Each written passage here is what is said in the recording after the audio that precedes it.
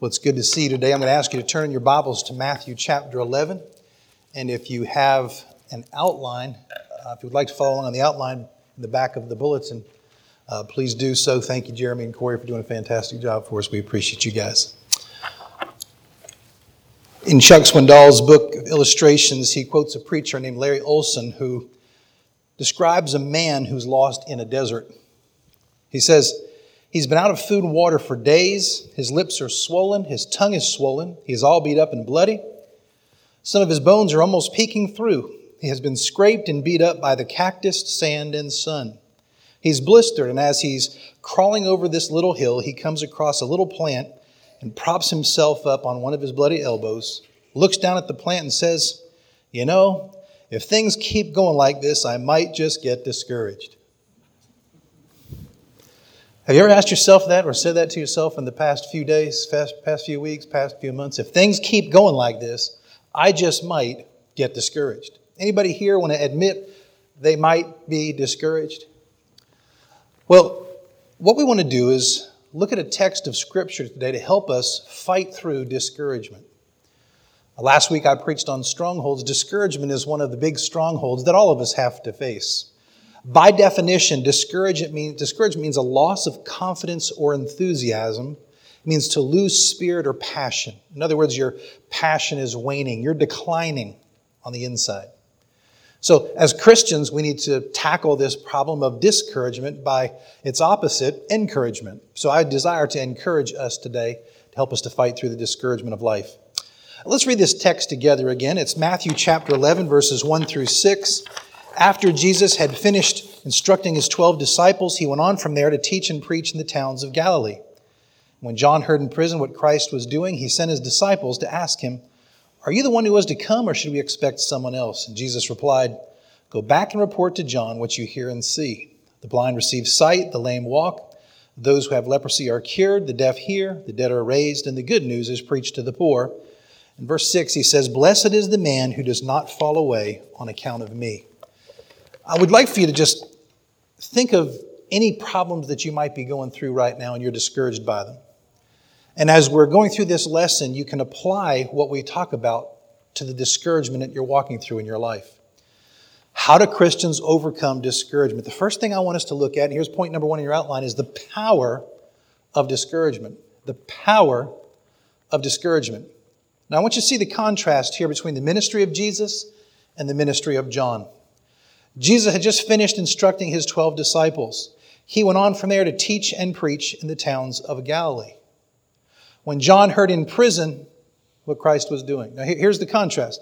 Jesus is preaching and teaching. He's out in the wilderness. He's got great crowds coming to him. And where's John? John's in prison. Now let's go back and remember the ministry of John the Baptist. He grew up in the desert eating locusts and wild honey. He was prophesied by the prophet Isaiah to be the forerunner of the Lord Jesus Christ. His job was to introduce the Messiah to the world. At one time, great crowds came to hear him preach. He was a fiery preacher. He said to those that were listening to him, "You brood of vipers." How would you like Pastor Jeff up here saying, "You're a brood of vipers"? He's a very powerful preacher. And he had the distinct honor, the only one to do so, of baptizing Jesus Christ in the Jordan River. He loved Jesus so much, he said, "I'm not worthy to even carry Christ's sandals." And it was of John the Baptist that Jesus later said he was the greatest man who ever lived. So we're not talking about some flash in the pan here. We're talking about one of the central figures of Scripture. And notice what happened to him. It says in verse 2, John heard, underline these two words, in prison. He was in prison. He had this tremendous ministry. He was noticed by people. And all of a sudden, his world was turned upside down and he was in prison. Now, you know what happens when you put somebody that's out in the desert and sees open spaces in a confined place like a prison? Discouragement.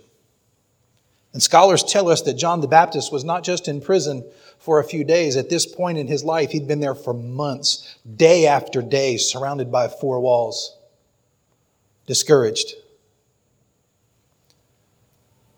And you know why he was in prison? Because he was a righteous, godly man. King Herod who we see later in Matthew 14, had made a mistake. He had a half-brother and decided that he wanted his half-brother's wife. John the Baptist, being a righteous preacher, said, it's not lawful for you to have her. It's wrong. You are sinning. Don't you love preachers that tell you you're sinning? And most of us do with preachers that do that what Herod did with John the Baptist. He threw him in prison. That's what the Israelites did with the prophets. They put Jeremiah in a well. They don't want to hear the truth, so they'll get rid of you. They even crucified our Lord on a cross because they didn't hear what he wanted to say. So John the Baptist goes to Herod and said, you're sinning by taking another man's wife. And Herod said, you know what? I don't want to hear it. To prison you go. And he languished in prison day after day for months. He was a righteous man. He had done nothing wrong. He had only served the Lord. He'd preached the forecoming of Christ. And he was stuck in a prison cell. Let me tell you, when your circumstances get turned upside down like that, and you go from success and prosperous preaching to a prison, the tendency is to get discouraged. Even if you know what John the Baptist knew. Remember, he said, he must become greater, I must become less. He knew it was a part of the plan, but still, that process of going from, out in the outdoors, successful preaching to a prison, you feel left alone, you feel abandoned, you get discouraged. He was so discouraged, he even questioned the truth of Jesus Christ. And this is what happens when you and I get discouraged. Where's God? Where's Jesus? We go from encouraged to discouraged very quickly. Notice what John says in Matthew 11, verse 3.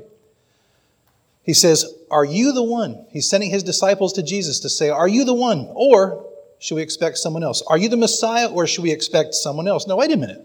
He baptized him. He said, I can't carry his sandals. Discouragement will just mess up your thinking. When you're sad, when you're broken, it will challenge your convictions. It will challenge your truth. What do you believe? It will come out when you're squeezed or when you find yourself in a prison situation.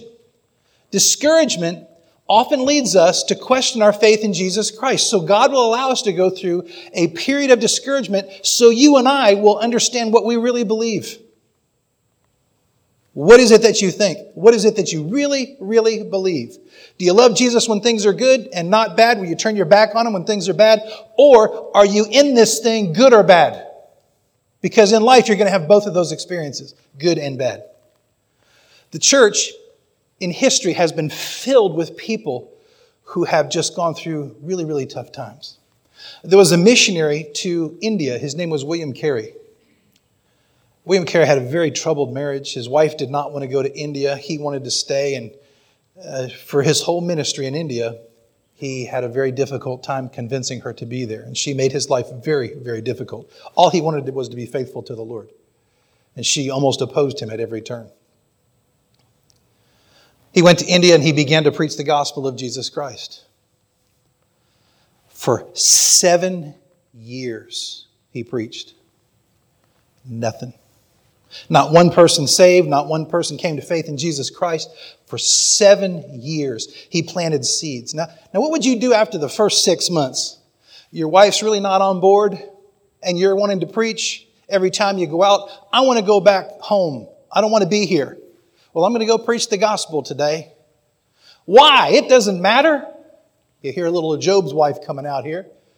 Curse God and die, And ladies, I'm not picking on you. I'm just reading the text, okay? Guys, we do it too.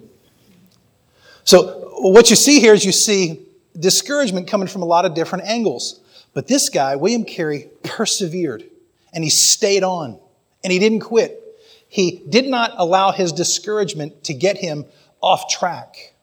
For 7 years, day after day. There's a quote from William Carey. He said this, I feel as a farmer does about a crop. Sometimes I think the seed is springing and thus I hope. Then along comes a blast and my hopes are all gone like a cloud. There were only weeds which appeared, or if a little corn sprung up, suddenly it quickly dies, either being choked with weeds or parched up by the sun of persecution. Yet I still hope in God and will go forth in his strength and make mention of his righteousness, even of his only. He had a conviction to continue on even in the midst of discouragement. Today, we nickname William Carey the father of modern missions because of his model of perseverance. Many missionaries have followed him and for years have served on the missions field to serve the Lord, and in time saw great fruit. But I want you to see something else here. There was a nickname for John the Baptist, and it's interesting how this comes out in commentaries. In Mark's Gospel, chapter 9, they asked Jesus about John the Baptist, and they said, "Why did teachers of the law say that Elijah must come first?" And Jesus said, "To be sure, Elijah does come first and restores all things. Why then is it written that the Son of Man must suffer much and be rejected? But I tell you, Elijah has come. And they've done to him everything they wish, just as it is written about him." Jesus is saying John the Baptist in the New Testament is the personification of Elijah from the Old Testament. Now, do you remember Elijah? What's the one characteristic you remember about Elijah? Okay, he called fire down, Baal was destroyed. But you remember in 1 Kings chapter 19, there's an interesting story about Elijah. He had had enough. He had had enough. He was being chased by Jezebel. He says, "All the prophets are being killed, Lord. I'm the only one left." And here's what he said in 1 Kings 19:4, "I've had enough, Lord. Take my life. It's over." Have you ever gotten to that point where you just said, "You know what? I've had enough"? I don't want you to say take your life, but you just said to the Lord, "I can't take it anymore. This level of discouragement comes day after day, week after week. I'm done with the Christian life. None of my friends care. All my people I hang around with, none of them care." I was listening to a preacher the other day. He said, in the United States of America, 17 people out of 100 go to church once a month. Once a month. This was before COVID. In the United States of America, the great godly nation, 17 people out of 100 go to church once a month. Does anybody care? I sat in one of my classes at Southern Seminary, and one of my professors was sitting there talking about how he had pastored a church one time, and the church just seemingly was going down, down, down. He went to one of his deacons, and one of his deacons just walked away. And here's what the deacon said: "Nobody cares anymore. Nobody cares about holiness. Nobody cares about prayer. Nobody cares about Jesus. So if they're not going to care, I'm not going to care either." It takes one person to stand up and care, and it's infectious. Does anybody want to be that one person that stands up and shows that you care? William Carey said, "I care." God graciously restored Elijah, and God is in the process of graciously restoring John the Baptist. It was the great preacher William Haddon Spurgeon who said, "Had John's faith begun to waver, it's possible that it had. Elijah had his times of trembling, and depression.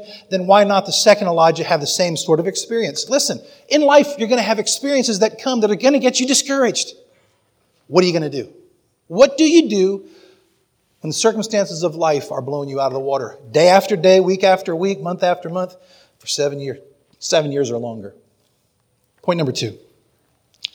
Jesus gives us the prevention of discouragement, or the prevention for discouragement. First thing you got to do is admit you're discouraged. Anybody here want to admit that? Don't say it publicly, but are you discouraged? I've had people say, "Man, I'm sick of COVID-19. I get it. I'm sick of the economy being terrible. I get it. I'm sick of this face mask. I get it." What's the prevention? Notice what Jesus said in verses 4 and 5. "Go back and report to John what you hear and see." Jesus is speaking to the disciples that take this message back to John. "The blind receive sight, the lame walk, those who have leprosy are cured, the deaf hear, the dead are raised, and the good news is preached to the poor." Jesus is quoting Scripture. He's quoting Isaiah 61:1, and he already quoted it in Luke chapter 4. You see, Jesus had been given an assignment by the Father. He had been given a purpose by God to carry out in this life. And we read what it is in those two sections of Scripture. Isaiah 61:1 and 2 says, "The Spirit of the Sovereign Lord is on me, because the Lord has anointed me to preach good news to the poor. He has sent me to bind up the brokenhearted, to proclaim freedom for the captives and release from darkness for the prisoners, to proclaim the year of the Lord's favor and the day of vengeance to our God, to comfort all who mourn." Jesus didn't just go around and say, "Hey, I'm somebody special, follow me." If you look at his life, he said, "My time's not yet come. I haven't fulfilled the responsibilities of Holy Scripture." He said to the Pharisees, "This is the Scripture that speaks about me. I have a job assignment to finish." And he's saying that to John the Baptist. And you can almost make a parallel thought here. I've been given a job to do and finish. Likewise, you've been given a job to do and finish. In fact, what are the last 3 words Jesus said on the cross? It is finished. It's time for him to go on. And as you break this down, there are 6 things that Christ does here. I don't want to go too much detail into this, but it says in this verse of Scripture, the blind receive sight. Isn't it a beautiful thing in Scripture when you see Jesus healing somebody who's blind? The lame walk. We see he says to the paralytic on his mat, get up and walk. Each of these things reminds John the Baptist of the power and the ministry of Jesus Christ. So what Jesus is saying to John is the same thing he's saying to us. When you're going through a time where you're discouraged, do not base your theology on outward circumstances. Do not live by what you see outside of your senses. You live by what you see in this book. Remind yourself, preach to yourself of Jesus Christ. That's what our faith is about. That's who we focus on. You see, when we're down, we'll pray, God, here's the situation, here's the circumstance, as if God needs to be enlightened and filled in on our troubles. It's good to talk to him about it. It's what he tells us to do. But God's not as anxious about these things as we are. Jesus could have done anything to get John out of prison. He's not limited in his power. But he said a specific message. John, control your thought life. You baptized me. You said about my sandals you couldn't even carry them. Your thinking's off track, and that's getting you discouraged. Get your thinking back on track, and you'll be encouraged. Remember what John said? Are you the one to come? Or should we get somebody else in here? Are you the Messiah or is there somebody else?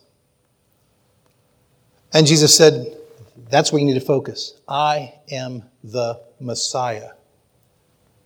Don't allow your circumstances to steal that truth from you. Jesus is Lord. I saw this interesting story from 1993. It was a news report in New York, Brooklyn, New York. There's a group of Jews up there called the Lubavitcher Hasidic Jews. They live in Crown Heights, New York. And the article was called Messiah Sighting. And it was a report about Rabbi, I can't say his name, Menachem Mendel Schneerson. I'm sorry, it's just what the article says. I remember the Orthodox Jews wear the black robes. They have the curly hair. They're very specific in their observance of the letter of the law. And word got out that this guy, Rabbi Menachem Mendel Schneerson, was the Messiah. And their beepers started to go off, and they were going to meet this gentleman who was a very prolific scholar and teacher in the Jewish community. And over a period of moments, thousands of Jews, Hasidic Jews, went to see their Messiah. And they began to sing this song, Long live our Master, our Teacher, and our Rabbi, King Messiah, forever and ever. They believed that he was their Messiah. In a way, that's kind of what happens to us. And I'm not picking on them. I'm just saying that's not the Messiah. Jesus is our Messiah. They're hoping for something, but he's not the guy. He later died. There's still, some say, waiting for him to come back. You got to settle this. This is what Jesus is saying to John the Baptist. Is he your Messiah or not? Look how he has fulfilled the letter of the law. Look how he has fulfilled Scripture. It's one thing to know that. It's another thing to be convinced of that so that in every situation you're walking through, Jesus is Lord. Is Jesus your Lord? Yes or no? All things work together for good for them that love the Lord and who are called according to his purpose. All things. Romans 8:21 says. 8:28. So, what do you got to do? You got to control your thinking. I'm not going to focus on my circumstances because they're going to get me discouraged.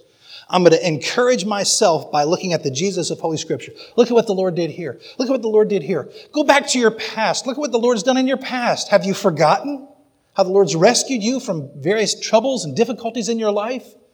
Isn't it amazing when these difficulties come, Jesus gets pushed out. Jesus doesn't want to be pushed out. Jesus can't be pushed out because he's the Lord.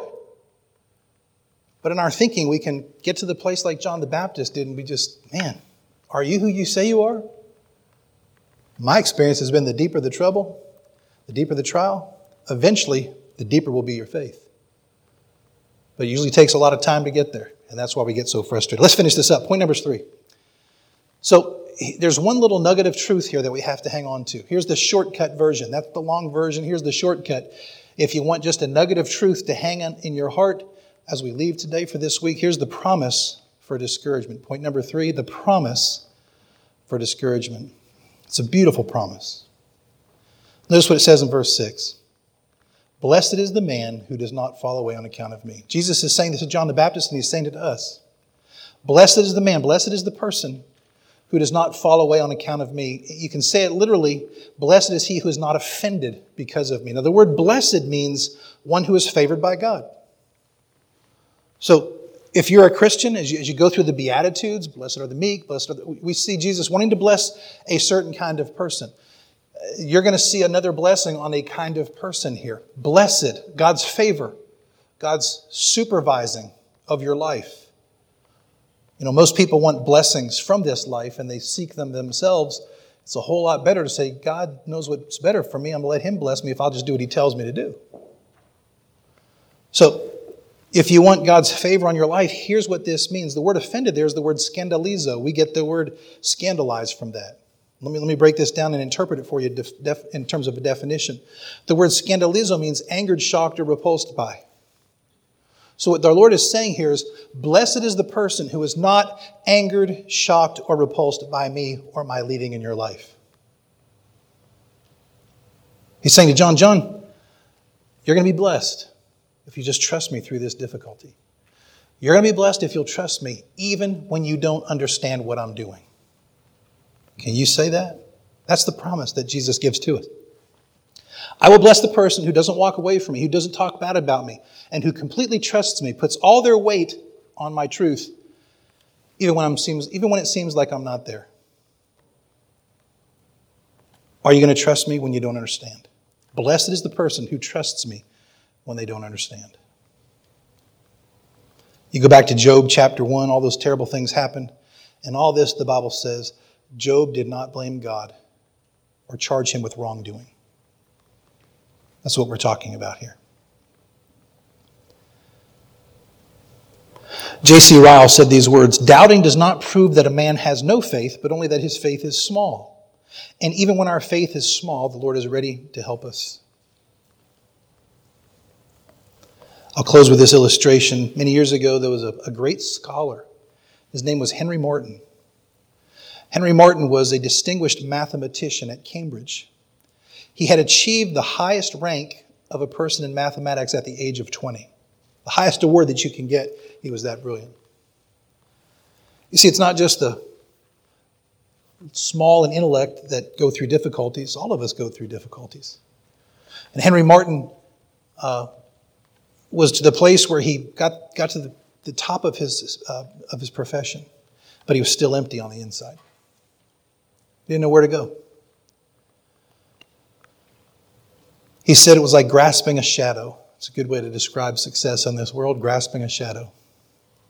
After evaluating his life's goals, he made a decision. Could have done anything. At the age of 24, sailed to India, same place as William Carey we saw earlier, and became a missionary. And here's what he prayed. Lord, let me burn out for you. Let me burn out for you. Whatever comes my way, I'm not offended by you. And I want to be blessed in service to you. He was so brilliant that while he was on the mission field, he died 7 years later, but in that 7-year period in India, he translated the New Testament in 3 of the most difficult Eastern languages. To this day, his legacy is left because of his faithfulness to the Lord. Are you discouraged? God's not done with you. He has a purpose and a plan for you. Don't lose your convictions. Never let external circumstances destroy your internal convictions. Be who God made you to be. Let's bow for a word of prayer.